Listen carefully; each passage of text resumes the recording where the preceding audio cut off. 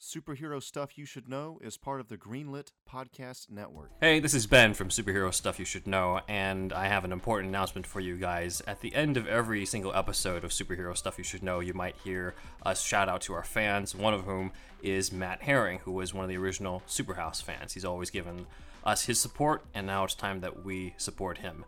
We've just recently found out that Matt has been diagnosed with stage 4 colon cancer. And as a cancer survivor myself, I know personally that there's a lot of emotional and financial strain that comes into that. His wife, Kelly, has set up a GoFundMe account at gofundme.com/f/Matthew-Kicks-Cancer039S-butt. And hopefully you can help reduce the financial strain to that, as well as some of the emotional strain that comes with that. Again, that's gofundme.com/f/Matthew-Kicks-Cancer039S-butt. Matt Herring was the first, I guess you could say, true Superhouse fan. We were Superhouse at that time.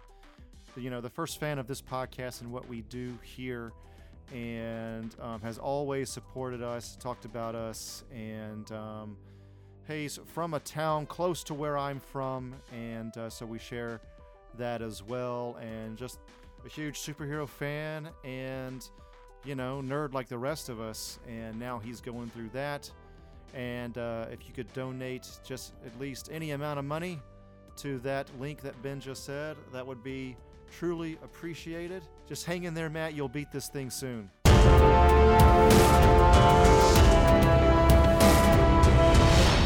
March 2020. Looks like there's a pandemic that hits America. This is bad, Otis. Real bad. Do you know why? Why's that, boss? Because the world's running out of Kleenex. I eat Kleenex.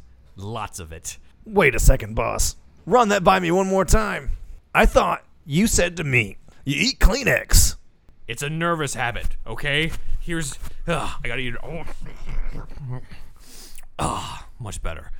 I'm really weirded out right now. Doesn't matter. Otis, you should go to Walmart.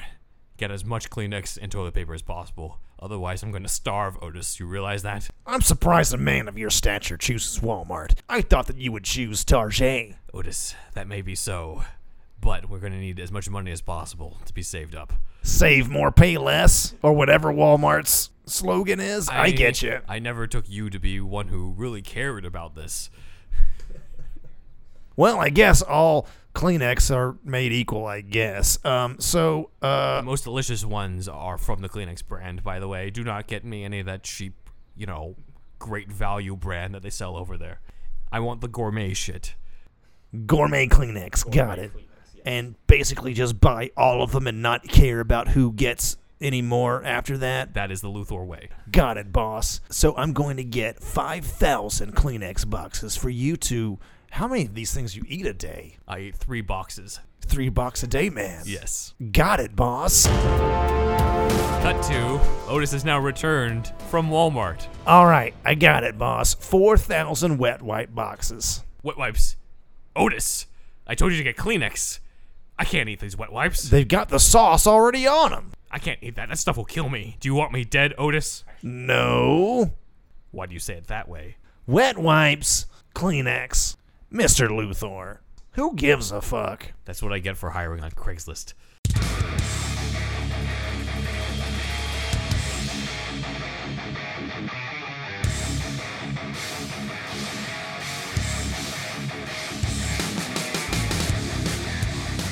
Welcome, everyone, to another edition of Superhero Stuff You Should Know in our 5-part coverage, it looks like, of the Superman 78 movie. That wasn't even a joke. It is going to be 5 parts. You asked for it. You got it.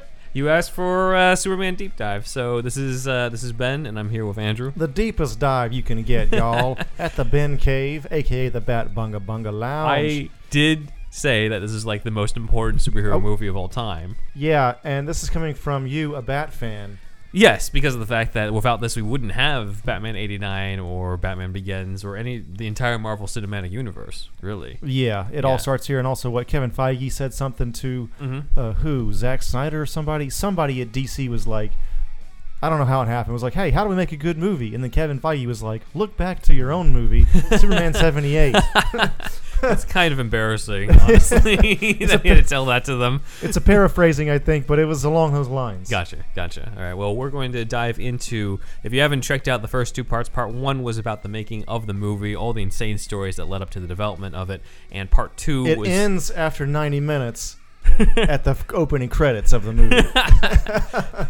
And then part two is the opening credits of the movie that take us into Krypton, Smallville, and then finally Metropolis, and that's where we ended off. So we're going to actually dive into some Superman scenes here. Are you excited? We did do Krypton before. Yes, we did. We did. Part two. Yeah, and the last we saw, Superman is, well, now Superman in the Fortress of Solitude, and is flown towards the camera, and we cut to Metropolis. This is when he says, "Father." Do you know what I'm talking about at all? I think that's in the second one. Father. Okay. So the way he says that line is funny to me. Yeah. So we were supposed to get an original intro to Clark Kent here, where the Andrew is in the Superman script. If you can see it at all, I'll try to fix shirt. it in the video. But I know Superman's about having color and bright and all that, but I like to wear black shirts, and I got a black on black Superman shirt. Plus, I don't like to stand out that much. But yes, I'm showing my support. Make it silver, the silver. I'm sure the black suit's going to be like that. That's true. Snyder cut. Yeah. But anyway, we were supposed to be introduced to the adult Clark Kent, pre getting a job at the Daily Planet, right? Where he's on his way to the Daily Planet and he's crossing the street and he gets hit by a taxi. Oh yeah. And Clark would say, I'm sorry, I wasn't looking or whatever, and the driver would look and see there's like a Clark man-made form indentation in the front, and stuff as he keeps walking. Yeah. I think they just cut it because they're like, that's a little too much. Or something. I don't know if I remember this scene. It's not in it. It's not in it. Okay, I was like, what? Okay. It's not in any of the versions. No, it's in the script. Oh, it's in the script. Okay. It's just in the script. And this is from what script again? It's from all of them. All of them have this. It's just not in the movie. All in the any scripts, version none of the movie. Yeah. Okay, got it. This is actually somewhat similar to Dean Cain's intro as Clark Kent in Lois and Clark, the Lois and Clark pilot. Superman there is, y'all. Where he stops a runaway bus by speeding in front of it and putting his hand up on top of the bus. Okay. And when he leaves, there's like an imprint of his hand left on the bus. Now let me ask you something real quick. Yeah. In this scene with Dean Cain or any other incarnation, right, does somebody use the word Dick Splash? There's only been one incarnation of Dick Splash, and I think we know what that is. Okay. That's the first Man of Steel bash. I'm sorry. I'm sorry. Some people are tuning in just for that stuff. Dick Splash. Yeah. You know what we're talking about. I feel like that's a Goyer thing more than a Snyder thing. Yeah, Snyder still kept it into the movie, though. I know. Oh, well. So when we get to the Daily Planet, we're introduced to Perry White, and the Benton Newman script is, and we're going to run into this a few times, they have these long-ass paragraphs. We encountered this with Superman, where they had like 3 pages worth of description for Superman, which was really just him stepping outside. Stepping into frame, into the focus mark. That's it. But here is their description of Perry White. And a twinkly smile. Yes. Somewhere beneath all that bark and gruffness is this nice guy who loves his grandchildren, but his employees don't get to see much of that side of him. Lois, however, can kid him all she wants, and he gives it to her right back. All this friendly animosity, however, is just their way of liking and respecting each other. The man, the legend, Perry motherfucking White. There's no motherfucking as the middle name, in case anybody wanted to know if they wrote that in the script. Lawrence Fishburne, bitch! Well, it actually was originally supposed to be an actor named Keenan Wynn in this movie. He was originally cast as Perry White. He arrives in London and he has a heart attack. Okay. So they're like, we need somebody immediately. And they end up calling the around. real guy had a heart attack. The real guy had the heart attack. The real actor. He got the audition and everything. He got everything. He shows up and then he gets a heart attack. And they're like, holy shit. For the sake of your health, we got to recast. What does this guy look like? Looks like Perry White? He looks like Perry White, but they got someone else who was also, I mean, really, you just need less surly J. Jonah Jameson? We need a gruff American man to play Perry White. That's pretty much it. Okay. So they call around, and one actor who just happened to pick up the phone was Jackie Cooper, who's the guy who plays him in the movie, happened to be available, and they flew him out over to London. Funny thing is, Lawrence Fishburne had this role, but he had to do Apocalypse Now, so... he was having more important. He was going crazy in the desert. Not the desert, the jungle. He's like, I'll pick it. I'll get that role in 2013. Yeah, it's fine. I'll wait till the reboot. Good old Larry Fishburne's playing the long game.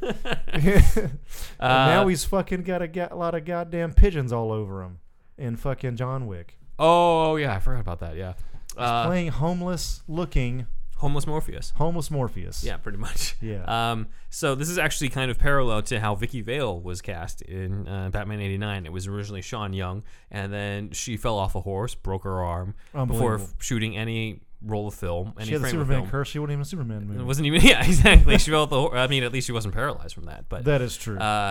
She basically had to get recast because of the injury, and they called around for different actresses who were. It was less than about who's the best actress and more about who's the best actress available. I know this is about the Batman show movie, up and but fly over to London. They were like rolling and shooting scenes without her, and then she breaks. Right. She's like they've done all the auditions together. Yeah. They've read probably all the lines. There were together. table reads, yeah. Table reads and shit. Sean Young, yeah.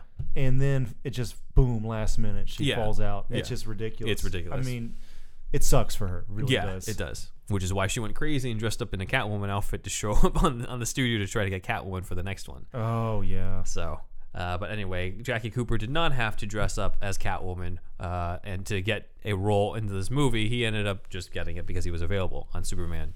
Okay. 78. So okay. That's how Perry White was cast in this. Okay. We then are introduced to Christopher Reeves as Clark Kent, and I have to say that one of the models for the version of Clark Kent that Reeve wanted to do was based off of a Cary Grant performance in a movie called Bringing Up Baby.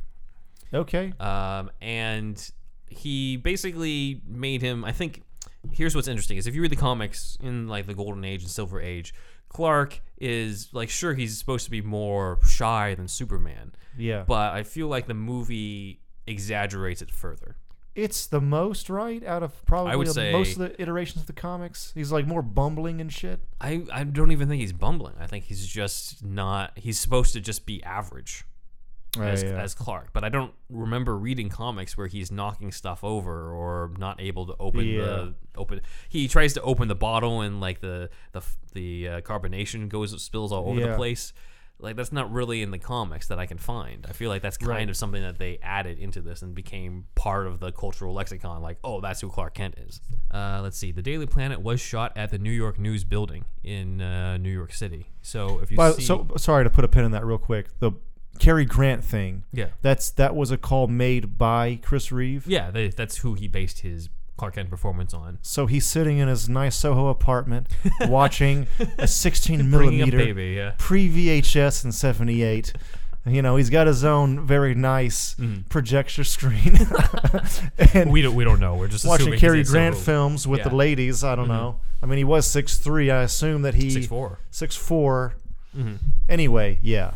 I don't think he was hurting. Probably. Probably not. Let's just put it that way. Probably not like Clark Kent. Yeah. So the New York News Building in real life does have that globe in the lobby, which I always thought was like, oh, they made the Daily Planet more realistic by putting it in the lobby. But no, that's actually in the real building. Oh shit. Okay. So that was cool.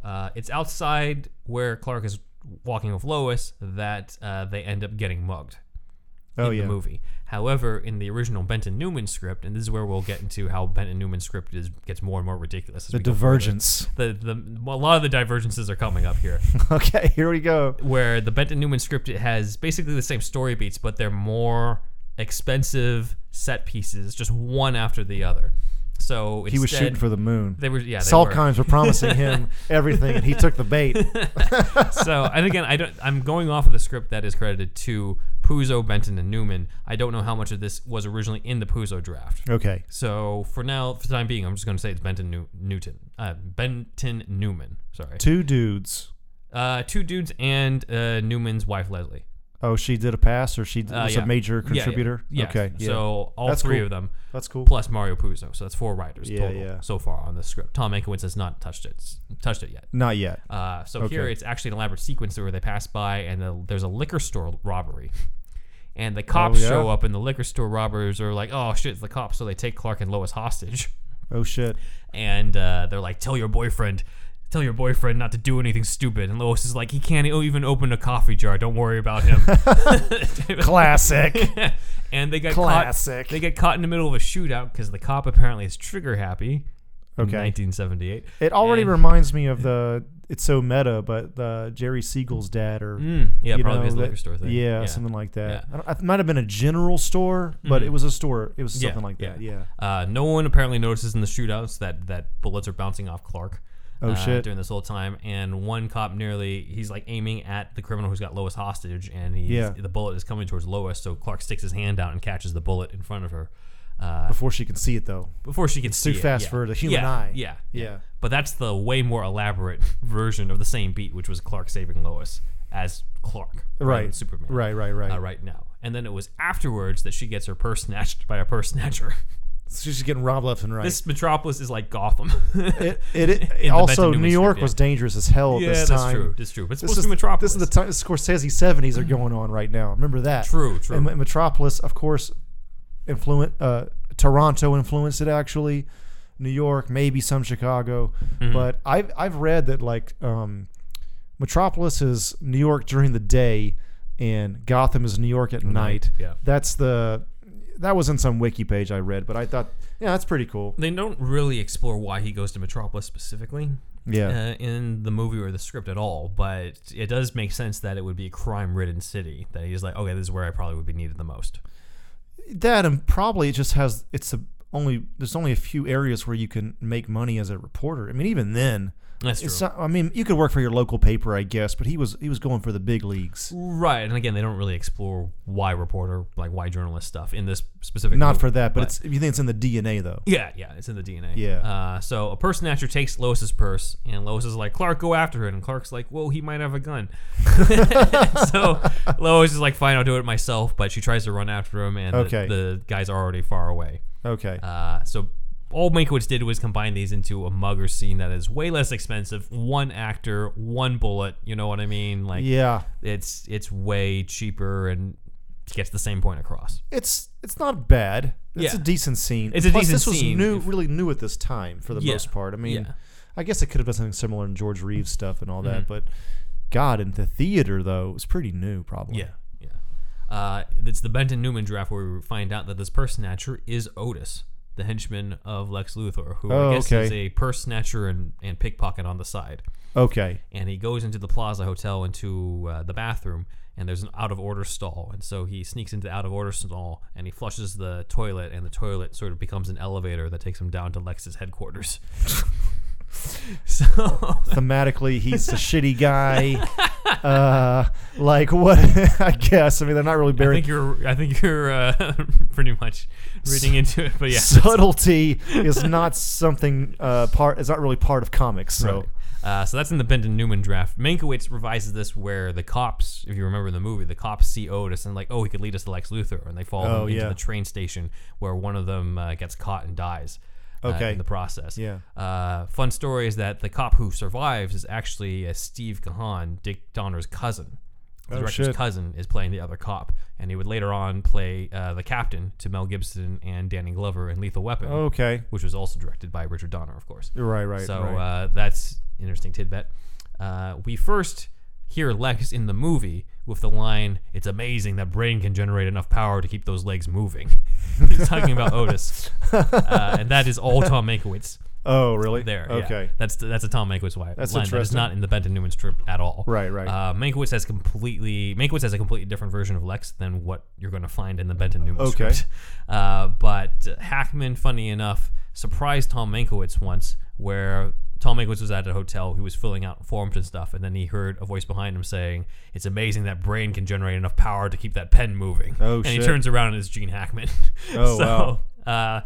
Little Hollywood, little friendliness. Tidbits there, y'all. Hollywood tidbits. I did bring up that the Lex Luthor in the Benton Newman script, the original script, was very different from the one that we got in the movie and the one who Tom Mankiewicz wrote and the one played by Gene Hackman. So I'm going to have Andrew read the 5-page introduction to Lex Luthor. 5 pages. It's not 5 pages, but it feels like it. He's a bald guy. Well, he's wearing a toupee, I guess. Where we meet a whole bunch of the henchmen, but Lex Luthor is introduced as, quote-unquote, the most striking of the three. So here we go. The most striking of the three is a man in his late 80s. He's totally bald. 30s. He's decrepit as fuck. Okay, Take two. The most striking of the three is a man in his late 30s. He is totally bald. His taste in clothing runs to black. Oh my God. His taste in clothing runs to black. This is a brilliant man, but one whose mind and character have been so warped that all his energy and intelligence is applied to evil and or antisocial schemes. Even more evil. He is a scientific genius who uses all his expertise to further his insatiable appetite for land and, most evil as all, real estate. As a personality, he could give 10 psychiatrists 5 years' work. A genuine case of rampant pathological aberration that manifests itself in a changeability that is so marked as to go beyond the term mercurial. He is 1 minute charming, sweet, paternal with his underlings. The next minute, he can give, and often does, become savage, cutting, sadistic, caustic.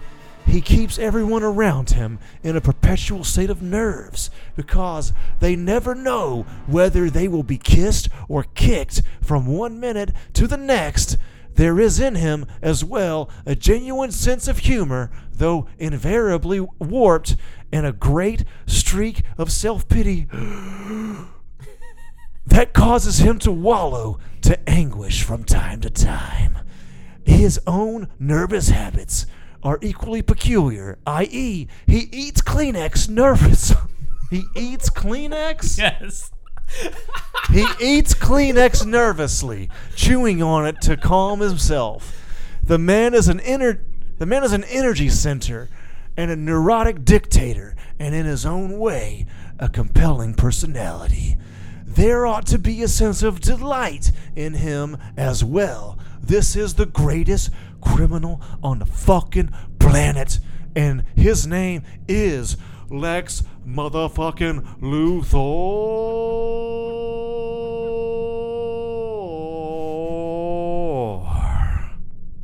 Thank you. 1 frame in the movie. 2 seconds. Walk into frame. In the movie, walks into frame. Walks into frame. So, okay. First off, he's supposed to be bald, like in the comics. Right. He wears all black, very different from Gene Hackman. He eats Kleenex Eats Kleenex throughout the entire thing as well. This is not the first thing. What? Who thought of that? Benton Newman. I'm pretty sure this is not Mario Puzo. He must be on that Donner weed. He's walking around in a robe, smoking a bunch of ganja. So obviously that version didn't make it, but we're going to be dealing with this version of Lex Luthor throughout the rest of this and Superman 2, because remember, Benton and Newman wrote the Superman 2 draft, as well as one movie. So we're gonna be so that dealing wasn't with, Puzo. I don't think this is Puzo coming out with the Kleenex. Puzo did the first draft. I'm missing the timeline. He did the first draft, but and then so Benton Newman, what we're doing now is based on his. Is based off his, so it's possible it's in the Puzo draft, but I doubt it. Okay, it just doesn't seem like him. It's like, what would be fun? Having Lex Luthor eat a bunch of Kleenex. I think that'd be fun. No, I don't. What I don't is really, that all I about? don't really think so. So yeah. What the fuck? Please, somebody comment. What is going on with that? Yeah, please fill us in on that. The thumbnail should be Lex Luthor with like Kleenex in his on a plate. Oh man! But instead, we got the Gene Hackman version of Lex Luthor. So I guess this is sort of leads into an interesting discussion in terms of what are your thoughts on the Gene Hackman version of Lex? I wish he was bald more. I know he takes his toupee off at the end.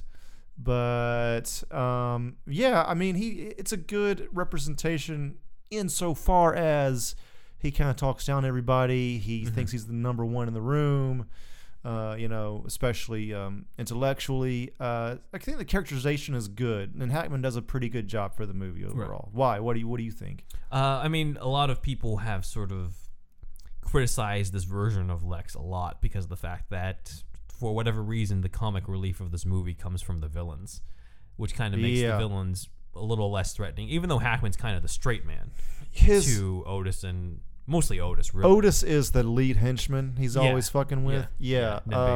that's a little too much at times, but it's not movie ruining. It's not. I don't think it ruins the movie, but in terms of characterization for Lex Luthor, it feels lacking because of that and the fact that he's not bald. Hackman refused to shave his head for the role, and they had to talk him even to do the skull cap. Yeah, he's wearing a skull cap at the end of the first one and into the second one when he's in the prison. What I heard, though, probably from a YouTube clip, was that they change his hairstyle almost every scene. They do. Yeah, to make it seem like he's got a fucked up toupee every time. Yeah, he's got a different wig each time, which was that was Donner's idea. And okay, that's good. Because it's just like, look, I want to honor the fact that he's bald in the comics. Yeah. But he's not willing to do it, and he's Gene Hackman, so I can only do so much. I will say also, Ben, that he comes off as the most 70s looking. Oh yeah, his with suit, the suit that he wears when he gives the kryptonite to Superman. It's not is it a full leisure suit? It's close to leisure suit. Yeah, I guess so. He's leisure suit Lex. This is definitely not something that Lex today would be wearing. Yeah, I mean, they're all 70s kind of, obviously. I mean, it's still 78. They filmed at 76, 77. Yeah, he's the most. Lex Luthor in this movie kind of gives away the time period the most. Yeah. To me, I know it's probably an odd comment, but that's why I'm here. This Lex was also like the stuff with real estate. Was that new? Is that new for that time? That's just for the movie. That's not in the comics at all. That seems like a weird thing. Like it makes him seem a little bit more like a business mogul than like a mad scientist, which is what the Lex was at the time. I like him being a scientist more. The real estate thing's so weird to me. Yeah, but this is kind of started the whole real estate thing that we got carried over into Superman Returns. You know what they're not making more of? Land. Yeah. Lex Luthor did have hair in his first appearances, however. Right, I've heard about that. It was only afterwards when there was an artist mistake that that he had a bald look. Oh, really? Oh, yeah. That's right. I think I've heard of that. But still, like, to me, Lex with hair is kind of like Joker without the green hair. It's just something's missing. Right. In that. So, right. It's supposed to be. Yeah. I know this is kind of thought of like probably by it was an accident, like you said, but the thing is, that look catches on with comic fans for some reason in the zeitgeist, in the collective unconscious, if you will, Ben. Yeah. And it's like, look, maybe it's bullshit, but I kind of like talking about this stuff. The visual representation of the non-perfection of man. You know what I'm saying? Thematically, it works. As soon as you see him, as a guy that has everything, he's rich, he's smart, whatever. Right. He's, in a lot of iterations, he's pretty built too. Not in this version, but yeah. Not in this version, but yeah. So like, he's close to Superman in a lot of ways, but I think it's especially comics, visual medium. It's a visual cue that. I mean, no offense to anybody bald out there, but like, how do I say this? Maybe I should backtrack. You dug the grave. I'm just watching you dig. Is what I'm saying making sense whatsoever? Yes, to me at least. Okay. Yeah. Okay, good. Yeah. All right. I just think there's look, they put a lot of bullshit out there and some things catch, some things don't. I think the same thing happened with the Joker. A lot of fucking all of a sudden comic books are flying off the shelf because of this one fucking villain. You know what I mean? Yeah. And Crazy Quilt wasn't doing it, but Joker was. I don't know in the timeline. You know what I'm saying? Whoever was Superman was fighting before that didn't. I don't know. It just works over time, and maybe that visual probably goes a long way. Yeah, I would think so. Unfortunately, that just wasn't sucks carried why over it here. didn't carry over. Yeah. Yeah, exactly. Like even Jesse Eisenberg's one scene in Justice League where he's got the bald head in the suit, I was like, you know what, he's not bad. That was the only time I was like, you know what, he's not bad. Simply because he had the bald look. It's just something about that that helps make it more Lex.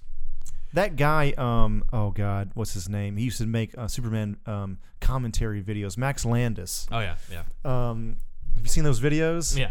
Supposedly, again, I don't know for sure, but the rumor was Eisenberg was basing his Lex Luthor on the YouTube videos of Max Landis. And I gotta say, he did have a point. He does seem to love Superman. I give him that. But there was... Actually, let's move on from that, Ben. Let's move on from that. Is American Alien? I like that too. I did read that. You read that shit? Yeah, I did. Yeah, it was good. It's got Batman in it too. Yeah. So I forgot about that, but yes. Let's see. Gene Hackman also had a mustache during this time, and he was refusing to touch that too. This is almost Cesar Romero. Well, you're not Cesar Romero. Yeah, exactly. And Donner had to talk with him, and they were on set, and Hackman was there to show up for shoot, and Donner's like, you gotta shave your mustache. And Hackman's like, I don't want to shave my mustache. It's the 70s, and this stash is getting me laid. So Richard Donner's like, okay, how about this?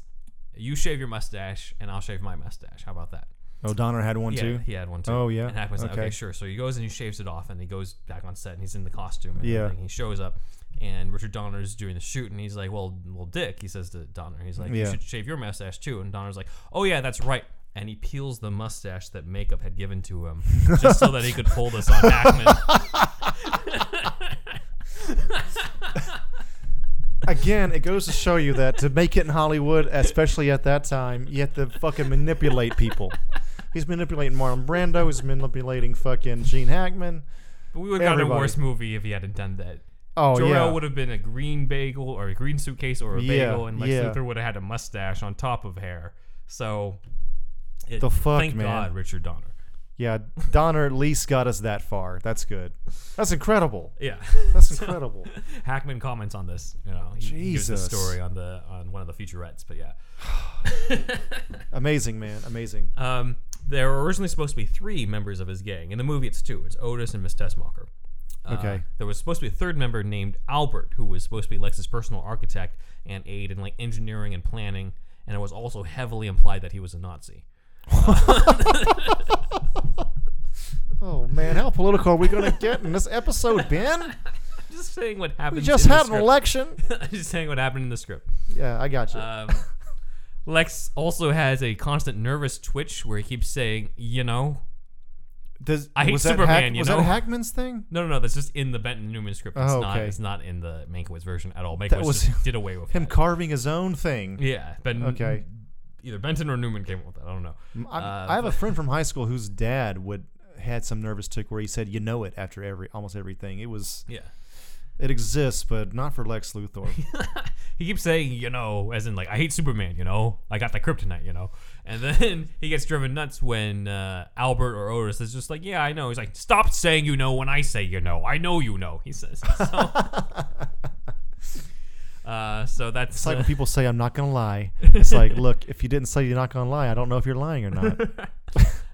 Let's see. Albert has done this whole set of miniatures of California. This is sort of foreshadowing the earthquake stuff that's going to happen later. Oh yeah. And it includes a tiny little taco stand that says Poncho's Taco Palace on there. And we'll end up meeting those much later. You'll have to wait to part 5 for that to pay off. Holy shit. But Lex is obviously using this miniature to map out his plan for the earthquake. Okay. And this kind of feels like the precursor to Superman Returns, because in Superman Returns, there was like this giant room of miniatures that he tests the crystal on, and it destroys all of it. Oh right. I saw that twice in the theater, Yeah. and I haven't seen it since then. And you forgot everything since. Almost everything. Remember, he gets stabbed by kryptonite, He does, and then yeah. picks up a fucking island of kryptonite. Yeah, he does. All right, let's move We'll on. cover Ben. that. Superman Returns deep dive for everybody. The sigh should say it all, ladies and gentlemen. Lex, it mentions his father in the movie as well as in the original scripts. He talks about how, you don't remember what my father used to say to me? And Miss Tessmacher's like, get out. And Lex is like, ha ha, before that. In the script, he's actually identified as Arnold Buster Luthor, the most inept check forger of all time. Arnold of his check. Buster Luthor. Luthor is Lex's dad's name in the scripts. This was cut, however, from the movie. Okay. Interestingly enough, this is not the first time Lex's dad has been brought up in canon or whatever. Originally in the comics, his father's name was Jules Luthor. Okay. And Jules Luthor disowned Lex because of his criminal activities. He's got to be a bastard. Moved the family. And Oh no, he's a changed his- good guy then. If he. No, basically the idea was like Lex was the bad apple of the Okay. entire Luthor family. Yeah, because he thinks he's Yeah. too big for his britches. Right. It's ego. It's Yeah. narcissism. Y'all. And then Jules moves himself and the family and Lex's sister, Okay. and changes their name to Thorul, Thorul. So basically, Okay. Luthor, but you took the Lu and you put it at the end. By the way, Thor is public domain because it's real mythology. DC could make their Could own come up with a Thor Thor, line. yeah. There could be a Thor well. from DC. Obviously, the most famous version of Lex's dad was Lionel Luthor in Smallville, as played by John Glover. Oh, yeah. And that one Yeah. was kind of pretty much like already like who Lex would become as his dad. As far as Luthors are ranked, yeah. that guy in Smallville is like top. One of the top. Oh, in terms of best Lexes? Yeah. Yeah, I would say Rosenbaum is up there. I'd say Rosenbaum and John Cryer are probably Okay. the best ones. John Cryer, like Rosenbaum. He's the animated one, right? No, he's live action in Supergirl. Oh, yeah. And he's got Sorry. the Yeah. Lexo suit and everything. Oh, and- shit. Yeah. Oh, yeah. That's Yeah. right. Yeah. He even has his own Otis and Miss Tessmacher, but they updated them to be more modern Okay.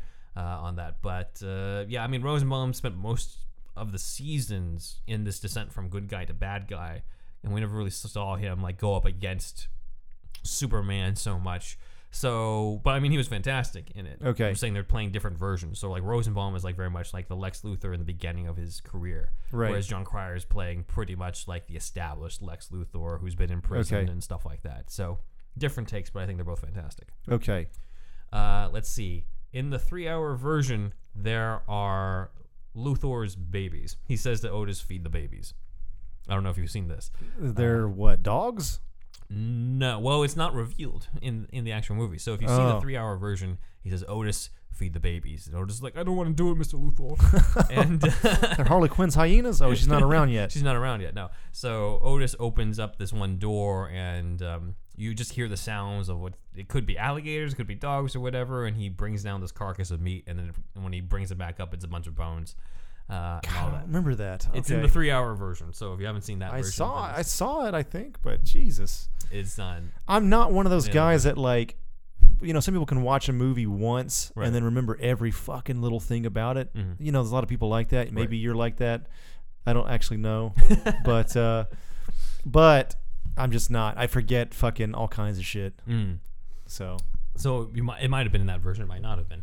But in the script, in the Benton Newman script, it was actually going to reveal who the babies were. okay, So it was described as baby alligators and giant albino alligators, as well as enormous turtles with American flags and mottos on their backs. I don't know what that is. And then giant swimming rats, snakes, eels, and God knows what else.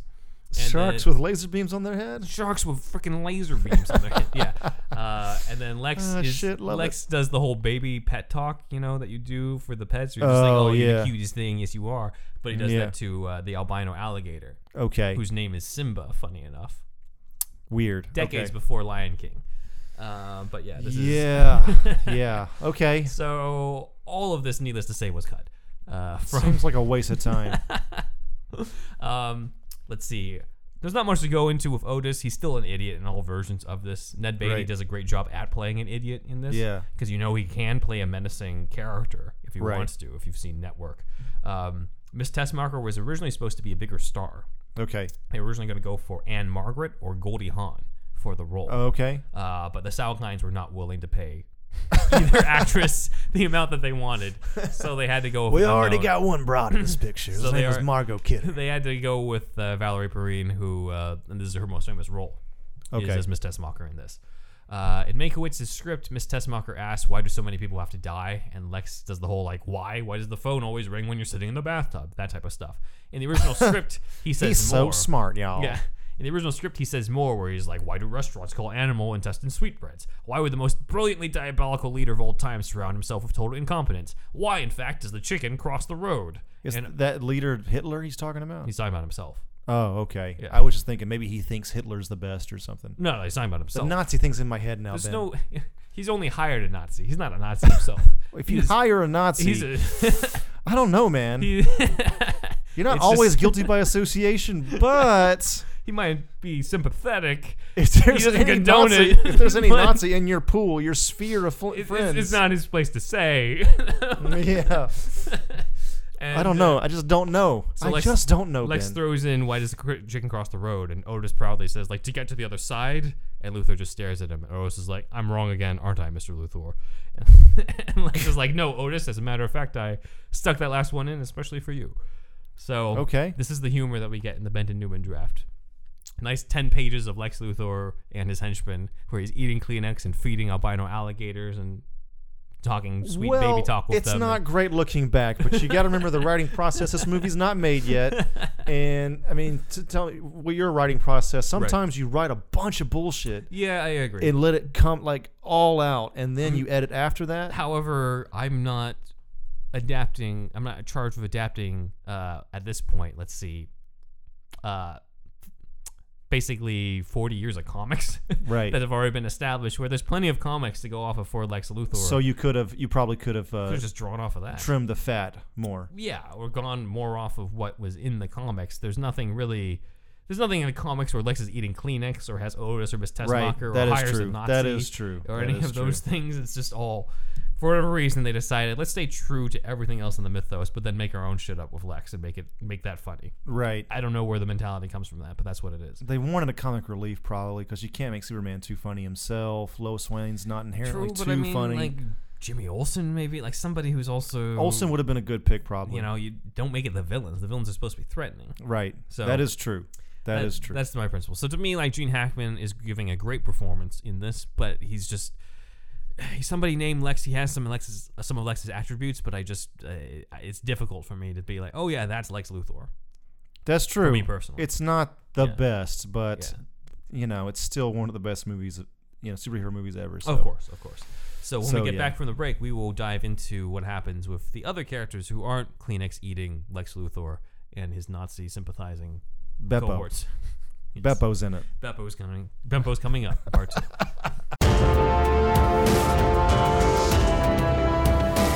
Hello, Gov. It's nice to be here in the Batcave again. Hello, Superman.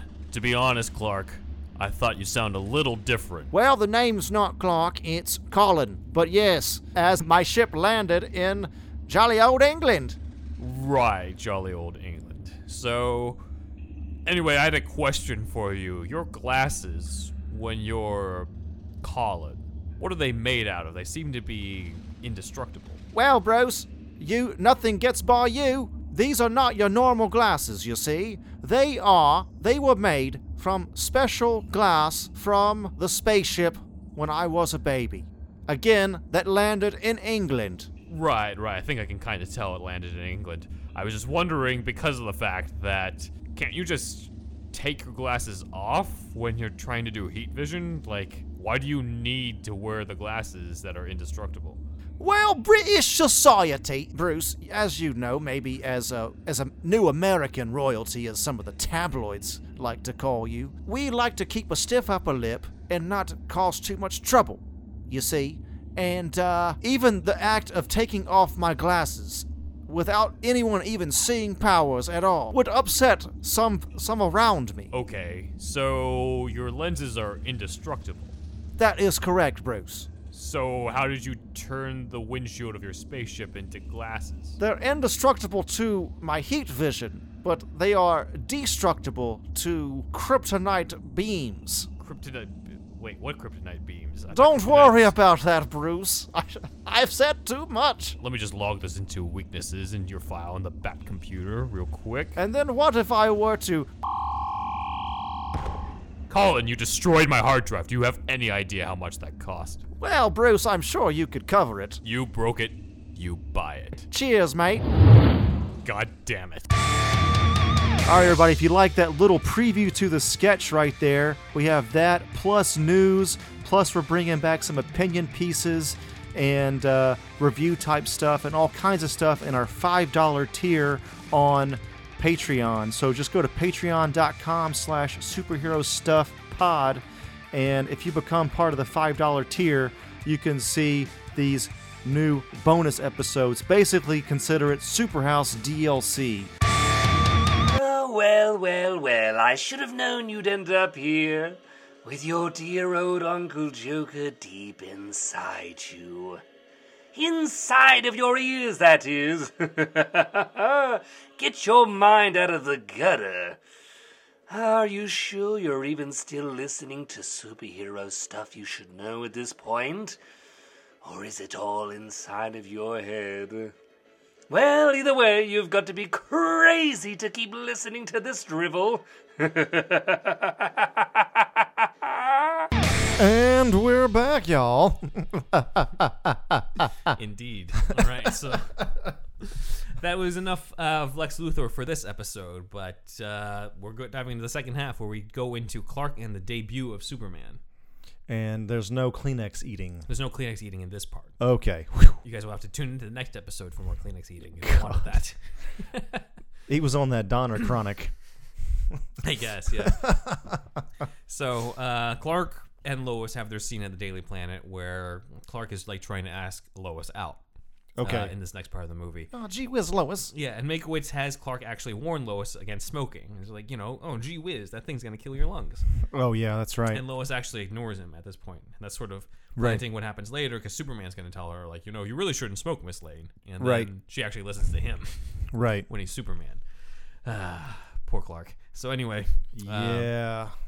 Lois is on her way to go up to the helicopter in all versions of this draft. So this is where Superman's debut is going to be, is where he saves Lois in the helicopter.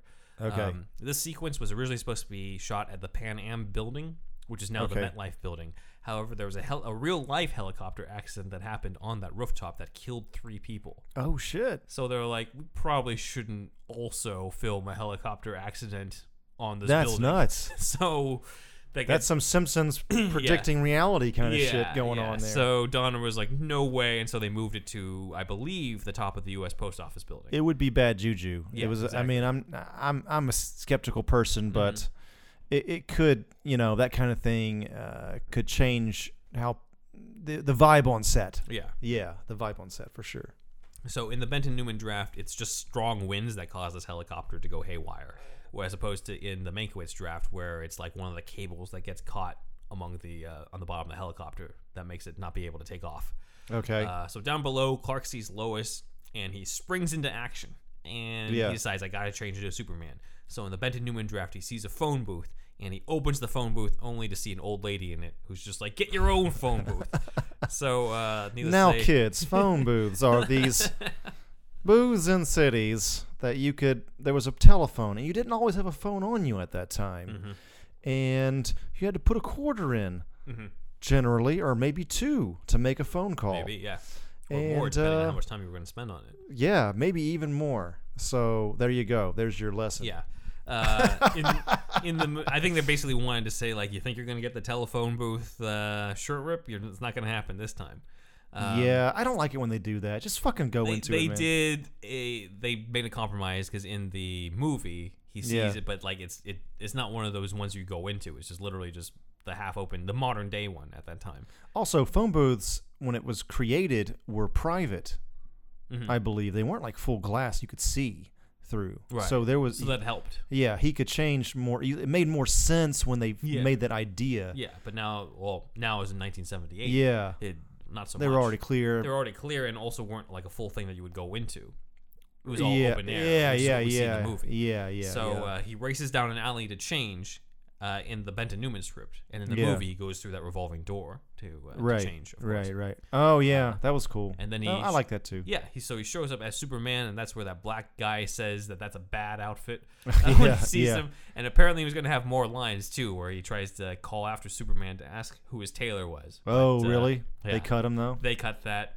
He said 'em, probably for though. the better. Yeah. He said the lines. I though? have no idea. Oh okay. I know Okay. it's in the script. They probably did play around with that though. I can imagine. Probably. Yeah. But they did try to do a joke where people see Superman flying up to the helicopter and do the whole like, look, it's a bird. No, it's a plane. And then someone else is Right. like, well, damned if I know what it is. Oh So, really? yeah. They were already trying to mess with it at that point. They were, yeah. They were trying Okay. to go off of that. Because I think they were, funny enough, this is like the original superhero movie in a way, but they also were still trying to flip the known Superman cliche. Modernize That's why we didn't get the phone booth changed. That's why we Yeah. didn't really get the it's a bird, it's a plane.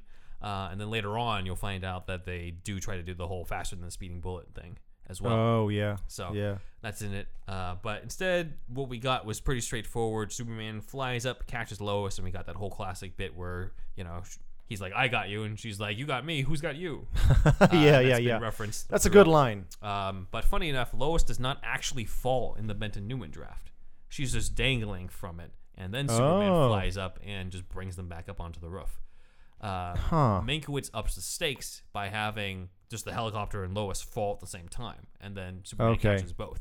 And then it was an idea from Donner, who's like, what if she falls first, he catches her, and then the helicopter comes? That's You probably amp up the easier stakes. to deal with, That too, too, probably. yeah. You know, That if it's too. at the same time, it can be done, but it's, breaking in the steps probably for the best. Yeah. So it's not originally in the script that way, but the idea of making it double jeopardy was pretty inspired at that time. Okay.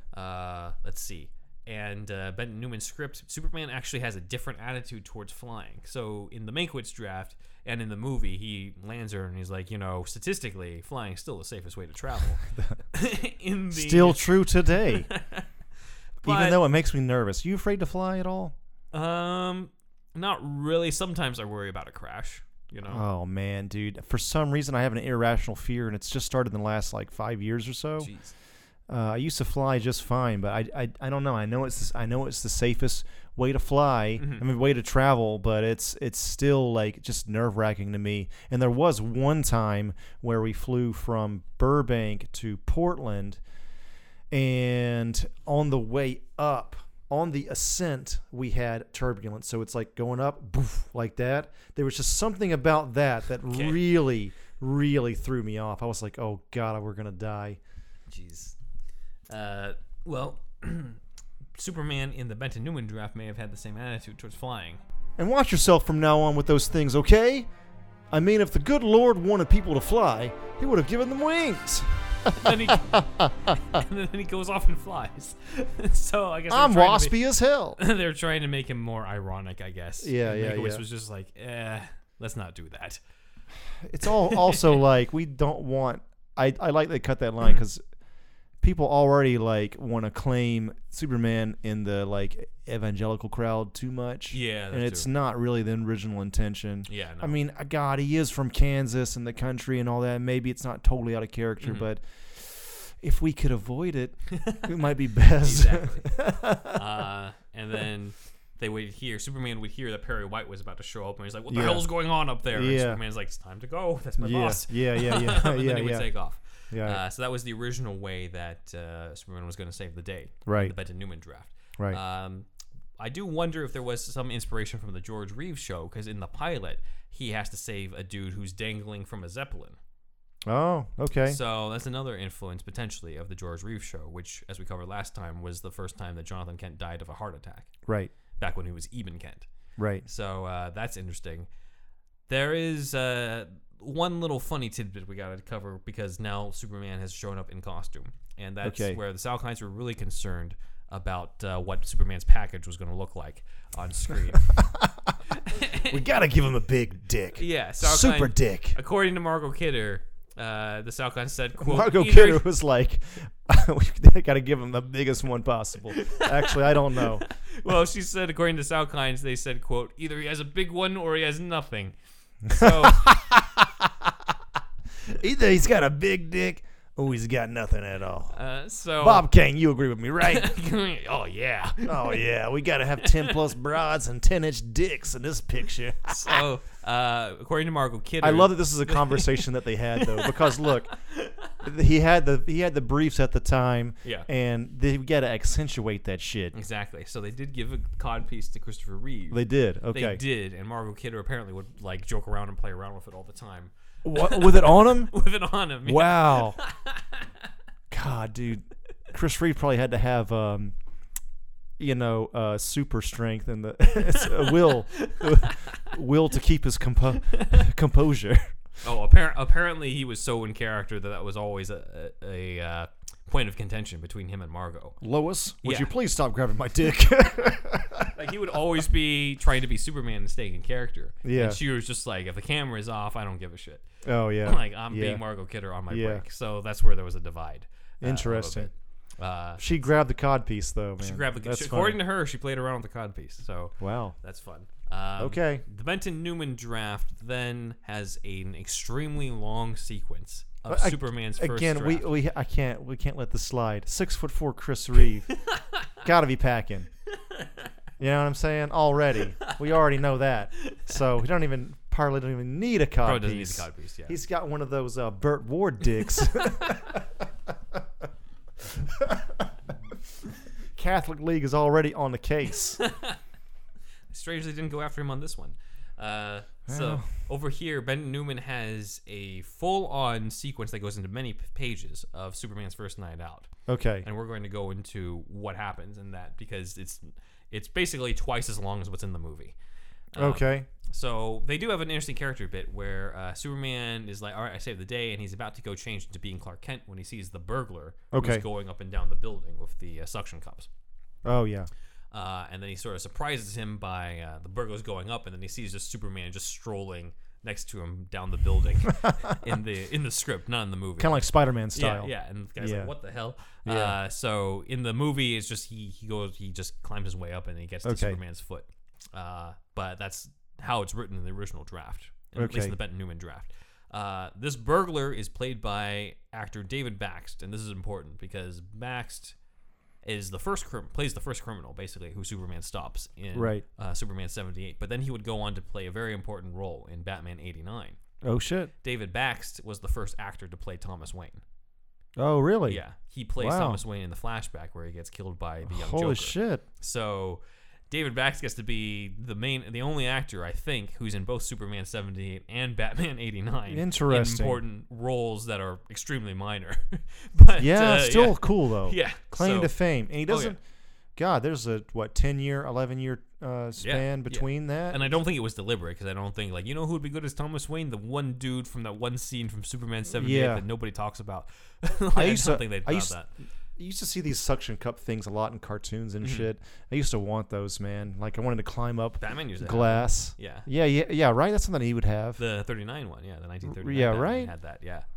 I want to try those out. Let's buy some. Although, if you fell, it would suck ass. That would be the end of the show. You got to have one of those... we would both be like, sorry, we're doing the podcast from the hospital. Those rock everybody." climbing, those bouldering like pads, but like Yeah. way bigger. Yeah. Let's see. So Superman stops the burglar and he feels like exhilarated by this quote unquote literally high when he's up in the air. So Because he stopped a crime. because he stopped a crime and he sort of does this loop in the air and this crowd below like cheers after him and he's like shocked that people saw him. Okay. And he kind of becomes a little shy due to the quote unquote the Kent training and sort of flies off abruptly. So it's interesting because it's like it's a private character moment that becomes public and he realizes like, oh, people can see me now. Okay. People know Yeah. what I am. There's no Right. hiding anymore. So that's cool. Any kind of super shit he did before, he did it so fast no one could see. Just like in the alley with the Yeah, mugger in the movie. yeah. So Superman decides to land into an alley to sort of steal his emotions and get his bearings, and that's when Right. he sees another crime in progress where a bunch of thugs are stealing like TVs and appliances and stuff. Okay. So he just happens Start to show small. up. Start Yeah. small. So Superman steps in, and one crook says, "quote unquote, what kind of outfit is that, you fruit?" Direct quote. Does not translate well to the modern era. Again, he's supposed to be a bad guy though. I know. That's true. And this is when the guy tries to sneak up behind him with a crowbar and hit him, only for it Okay. to reverberate and shake. Right. And that's actually a similar moment in Action Comics number 8, where a criminal tries to do the same thing. Oh, but yeah, the that's thing cool. just like breaks against him.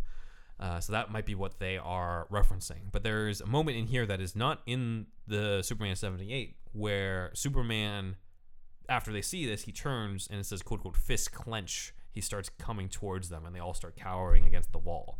And Okay. it shows the Superman intimidation factor, Oh, shit. which is interesting because we don't really see a lot of that from the Christopher Reeve version of Superman. Speaking of the intimidation factor, you know that I think it was in Birthright or something, that scene in which Superman shoots a gun I think I know what you mean. at him, Yeah, and he's yeah. like, "I'm going to give you a taste of your own medicine," and then he shoots it, and then he, the guy freaks. He thinks he's going to be shot to death, and he catches it with super speed. Yeah. I thought that guy created that, but that was actually a callback to something in the 50s or something. Did George Reeves do that? No, but in 50s comics. Oh, in I comics. saw it was like 50s, 60s. It was something. It was earlier. The art style looked We earlier. need to see that more often, honestly. Yeah, that was Like, that that's is- a really cool. It's drawn a lot better than the more modern version. Right, yeah. Like it looks really cool, like cinematic and shit. Yeah. But the idea itself is in some fucking older shit. I was like, damn, man, that was like one of the coolest parts. I don't know. I wish it was I wish they more did it original, but yeah, that would be cool. Yeah. The intimidation thing Yeah. could be done more often. Yeah. So Superman goes into another alley where he passes by kids who are about to do graffiti, and so they turn and heat visioned into the wall is the words "Do not write on the walls." Except which for is me. Ironic. Yeah, exactly. He's like, I'm the Yeah. only one who should. Huh. And then he saves the cat out of the tree, which is what we got in Okay. the movie. Okay. And the girl in the Mankiewicz draft, the girl criticizes the cat for getting caught, and Superman's like, "Don't be too hard on Frisky. We all get a little scared of heights now and Frisky. then." The most cliched cat name, Right. in this. And then Benton and Newman have another scene where there's a whole crowd of rich people looking up to see Superman flying, and Otis is in the crowd, and he's taking advantage of everybody being in awe by like pickpocketing and Okay. stealing purses and such. So Superman's flying around, and then he witnesses a bunch of mobsters drag a guy out with cement shoes onto the pier and drop him into the harbor. This is all happening the same day, by the way. Honestly, in 70s Metropolis, which is basically New York, Yeah. I don't doubt it. Yeah. Like, it's fine. So Superman sees that's going on. He swoops down. He uses his X-ray vision to figure out where this guy with the cement shoes is. Right. He goes and rescues him, but when he comes back up, he carries up like everything that people threw into the ocean. So like there's like an old boot, an inner tube. There's, You like, should all this recycle. trash. Yeah, Yeah. exactly. Which is kind of cool, I think, because Yeah, it's another aspect to what's going on. Right. So he rescues this guy and depollutes the waters, and then he hears gunfire and he sees that there's a police chase going on, and Right. that's where he basically chases after the robbers who are on the boat, which is in the Okay. movie. That's in Okay. the movie. And then Superman flies over to them. Obviously, we don't see him get hit by the crowbar again because that already happened Right. in the Benton Newman draft. Right, but, right. Mankiewicz just kind of combined the two sequences Okay. where it's here that he gets hit by the crowbar Okay. in the movie. We then go back to Otis, who's now walking around with his pockets full of loot as he's been stealing from everybody. And then he walks into an alley only to see Superman at the end of the alley, and with quote unquote one finger pointing in the Uncle Sam Once you pose directly at Otis. It says, "And now you." And then he walks towards Otis, presumably to arrest him too. Intimidation again. Another intimidation thing. yeah. Okay. So that's We don't cool. get really any intimidation in Not- in that- this movie, at in the final most product. It's at most is him like pulling Lex Luthor up by the lapels, but even then Gene Hackman's just like whatever. Right, Like, I right, got right, kryptonite, right. man. right. So after this, we then go to a bunch of mobsters who are doing a drug deal. Wow, they put this is a whole movie. This is Ben and Newman's like Superman's first night out. Is Superman Begins right here. So they're doing a major cocaine deal. The script says heroin, but I say cocaine because this involves white powder.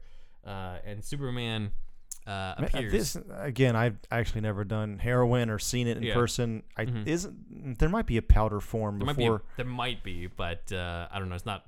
It is specified as heroin in the script. Heroin is such a strong I just think of drug it for as this like movie. Yeah. Another case, Superman appears and he goes into a tornado, and all of the mobsters get covered in either cocaine or heroin.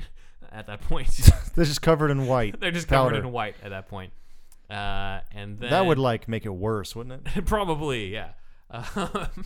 So he takes care of them, and then he finally super breath off of them. He finally then goes after the mobsters who dumped the guy with the cement shoes. He finds their car, and then he lifts up the back of the car so that they got nowhere to go. Right. And he drops it, and they immediately like just crash into a phone pole or something like that. Okay. Mankiewicz obviously did away with almost all of this. Okay. Made it simply he rescues Lois, then takes care of the burglar, takes Okay. care of the shootout with the boat, rescues the cat, and then he goes off to save Air Force One. Now that's a Mankiewicz invention. Okay. Mankiewicz decided, let's up the stakes here. Let's have Lois on her way to meeting the president. Oh shit. That's why she goes to get to the helicopter. Right. To get Right. to the airport, and then have Superman save Air Force One, Okay. which then has sparked this whole thing of Superman on his first night out, basically rescuing a plane, which happens in a lot of adaptations. Right. That happened in the first episode of Supergirl too, didn't it? Yeah, it did too. Yeah. So This was a whole it just carries over. from Fleischer, and maybe they got that from the comics before that, but yeah. Now, Mankiewicz was going to have a scene where Lois Lane shows up at that airport. Okay. Because in the movie, it's just Superman rescues Air Force One, and then we just cut to the next day. right. That's it. And there's no like papers about it or anything. They're not. Well, there will be, news? but Okay. in the script, we cover that Lois shows up at the airport where Superman just lands Air Force One safely. And nobody really knows who he is. And Lois tries to get Superman's attention, where she's like, "Hey, remember me? I'm the girl on the roof." Right. But Superman already takes off because he's like, off to stop God knows what other crimes are happening Right. in the city right now, because Right. I've already spent 20 pages on this. I just have my glasses off too, so Yeah. who knows? I'm not really sure if they'll recognize me or not. But let's see. Benton Newman then ends the whole sequence with Superman standing over the city with satisfaction on his face as the sun is about to rise and come up, and that is the end of his first night out. There's okay, this is a whole sequence, yeah. An This is- entire sequence, I would estimate a good 10 to 15 pages, just all on this. Just all sounds Superman longer than stopping- 15 minutes though. Right. Yeah, probably. But it could, I guess, montagey, but still though, I don't know. Yeah, Yeah. it seems like a huge detour, but I don't know. How do you feel about it? I think Mankiewicz did the right thing, because it's Yeah. just like after a certain point, it's like, okay, I get it. Superman's stopping all the crimes. Right. Like, this doesn't Yeah. really have. He kept it to just enough where you get the sense that Superman is has found his calling. That's the main point Right. of this whole thing. Okay. Superman finding his calling, and Right, if right. you just stretch that out too much, then it just gets too bloated, which is exactly what the Benton Newman script is. That's why, Yeah, as yeah. we covered in part 1, when Donner read that script, he was just like, "This is a fucking monster. I gotta cut this stuff Right, down." right. That's why I gotta call Mank and stuff. Call Mank. in order to do this. So Let me smoke a little bit more weed though. let me smoke some weed and then fly out in that Superman costume. He had the Superman costume on. But yeah, that is Superman's debut, and I think that is superhero stuff you should know. Woo! Goddamn! Super tutelage. Thank you, Benatavius, once again Yes. for this tutelage. No problem. Let's see. We have some fan comments that I'd like to respond to Oh, before we shit. get into the shout-outs. One is from a user named Camden. He was basically the corrections department on our Part 1 episode where I talked about how John Wayne's son, Patrick Wayne, may have auditioned to play Superman, and that we may see a bit of his audition in the featurettes. Yeah. Camden has corrected that wasn't actually Patrick Wayne. It was Don Voight, the dentist you mentioned later. Basically, Don Voight was the dentist for Ilya Salkind's wife, who looked up at him, and they were so desperate for Superman actors that they asked him to audition, Oh, even though wow. he wasn't really an actor. Right. So thank you, Camden, for that correction. Yeah, we have some knowledgeable fans. We do. I yeah. found. Please keep them coming. Yes. I definitely want to make sure that this is as accurate as possible on here. Let's see. Walter the Wobot is back again. He's back. Controversial opinion here. He says, I actually preferred Stalker Channing's screen test over Margot Kidder. I read this one. Yeah, keep going. So, yeah. Furthermore, I find Margot particularly annoying in the theatrical cut of Superman 2, but not in the Donner cut or any of the other sequels. So that's interesting. Okay. I guess I could put that down to Lester's direction. P.S. Please include more of the wizard persona. Yes. Indeed, he shall return. A lot of you guys are queuing us up for our Superman 2 deep dive, which will probably be coming next year because that is 2 movies and 3 scripts that we gotta sort of research through Right. on that. So please be patient, everybody. Let's see. Eric Johnson has commented and said, quote, fantastic podcast on one of my favorite movies. Can't wait for part 2. This is a comment on part 1. Yeah. One quick correction, so another corrections department, is that Hackman actually refused to come back and shoot any new scenes with Lester for Superman 2. I could see that. Everything with him in the theatrical Superman 2 is Donner footage, except some Lester shots where he is a background extra in a wig with an impersonator doing voiceover, which is very obvious in the theatrical version. I know you haven't seen that, but Yeah. if you check out the theatrical version, it's just so fucking, it's so Right. obvious. Part of why it is hard for me to fully enjoy either Superman 2 100% is that it's neither fully Donner or fully Lester. There are many scenes that Donner simply did not shoot, and there are actors who didn't come back for Lester. So the Donner cut has to use Lester footage to fill the gaps, and the Lester cut has to use Donner footage for anything like Luthor, or expensive scenes like the White House, or super well done ones like the diner. Mankiewicz's script for Superman 2 Online is fantastic and would have been a great sequel if they could have come back after Superman the movie and shot a new ending. But that didn't happen, so we're left with a theatrical cut, which a lot of people have affection for, but in my opinion, feels like a cheaper, goofier Walmart brand soda version of what could have been outside of the Donner scenes. Yeah. Read how Mankiewicz had the trio deal with the rural cops ruthlessly versus the silly version of what Lester filmed. However, the Donner cut feels like 70% of a movie, a work print, some of the best stuff in either film, such as Brando's scenes, but it also cuts the Niagara Falls, Fortress of Solitude scenes to a minimum compared to Mankiewicz's script because it ended up being Lester footage, so the film feels overly weighted in the direction of Luthor and the trio since Donner shot more of them. It has to make a Sophie's choice of using screen test footage of a good scene or use Lester's Clark chips on a bearskin rug. which you'll find out what that is. Right. It has an ending that ended up being used in 1, so it just feels like a repeat, and so on. I wish there was a Best Superman 2 out there, but outside of maybe some fan edits that end the movie without a super kiss or turning back time, it doesn't exist. And what he was just talking about now, full disclosure, I've only seen the Donner cut of Superman 2. Mm-hmm. I have never seen the theatrical cut. I will be seeing that at some point soon. So Well, after, because we're covering it. disclosure to everybody out there. But yes, thank you, Mr. Johnson, on that very in-depth comment. We Yeah. will be following up on a lot of that in Superman 2 because our coverage will be covering all the different changes between the Donner version and the Lester version and the scripts. There's 3 drafts out there online, so we're going to have to do a lot of reading and sort of form our ultimate cut of Superman 2 with all of those There really materials. should be. Tobey Maguire should do that or something. You know how he does that with he did it with Star Wars and The Hobbit or something like that. That was Topher Grace. Topher Grace, I mean. Yeah, not Tobey Maguire. The other Spider-Man. Yeah. Spider-Man 3 actor. I just found this out recently, but he did it for The Hobbit too. I'm not Because surprised. he had to do it because he felt bad of playing David Duke, the KKK guy in that Spike Jonze movie. He felt, this is just what I read, but he felt dirty playing that guy, and he had to, as a way for self-therapy, this is how this guy works. Mm-hmm. For self-therapy, he had to edit the Hobbit trilogy into something that he thought was better. God. But anyway, Spike Lee, right? Spike Lee. Spike Lee, yes, not okay. Spike Jonze. Spike, I was yes. like, wait a minute. Spike Lee. Spike Lee. I'm Got it. sorry. Okay. All right. Spike. I'm a Spike directors mixed up. But anyway, yeah, that That's was a good form of therapy. yeah, Really. yeah. We But should the start editing Superman 2 then. Superman 2, yeah, I would love to see that. I'm sure somebody that listens to this could There are- probably make it. There are fan edits that I want to check out. But Oh yeah. again, okay. like, the prep for Superman 2 is going to be ridiculous. I could see also how Gene Hackman is attached to just Donner. Like that Yeah. that happens even now. Like some actors, people are just very. I mean, he does come back for Superman 4. He did. Yeah. Was his career kind of I don't know. not We'll good have at to- that point? We'll have to look when we dive into that movie. I actually didn't know that. I never Lex seen is 3 or back- 4 at Lex all. is back in Superman 4 with John Cryer as his cousin. in Oh, that, shit. Which is why he Okay. was cast as Lex in Supergirl. I just heard they were so bad I never saw him. Anyway. We're about to for this podcast. Yeah, that's true. I'm sure there's something we'd like. Anyway, any more comments? Those are the main comments for this week. Okay.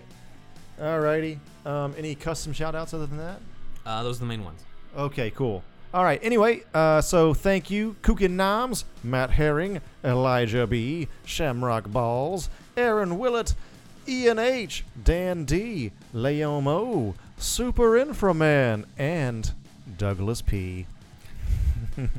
Please join the Shasta Army. We have the $5 tier there. Most importantly, that is the tier in which you get the bonus feed, y'all. Check that out. We have one every week, and it's $5 a month. Cancel that subscription anytime. It's not per episode, it's per month. So for $5, you get 4 episodes more than likely. Right, and there'll be deeper dives into what we discuss here on the main show. Yes, exactly, Benatavius. And then please leave us a review on iTunes. And then after that, please use your phone recorder app. It's called Voice Recorder, more than likely. Open that up. Record us a little something. Send that something to superhousepodcast@gmail.com. You too can be on this here show, at least orally. And then please leave us a review on iTunes. Did I say it already? I'm Thunderwolf Drew on Twitter and Instagram. Please check us out on YouTube if you're not already. Superhero Stuff You Should Know. Got the YouTube presence going on, y'all. And Ben. Please follow us on Instagram as well at Superhero Stuff Pod, as well as on Twitter at SuperhousePod. And you can follow me on Instagram at Ben1Rider if you want. Or if you don't, then, go fuck yourself. Anyway. Wow. No, you don't really That's have not the to. Superman spirit, Ben. It's a Lex Luthor spirit. No, but Wow, you- okay. You can follow. Please follow us at Superhero Stuff Pod. I actually do not care if you follow me on Instagram. I would rather you follow the podcast one. I love to see honest, these I would too. comments So, later on. Love it. yes, thank you very much. Krypton!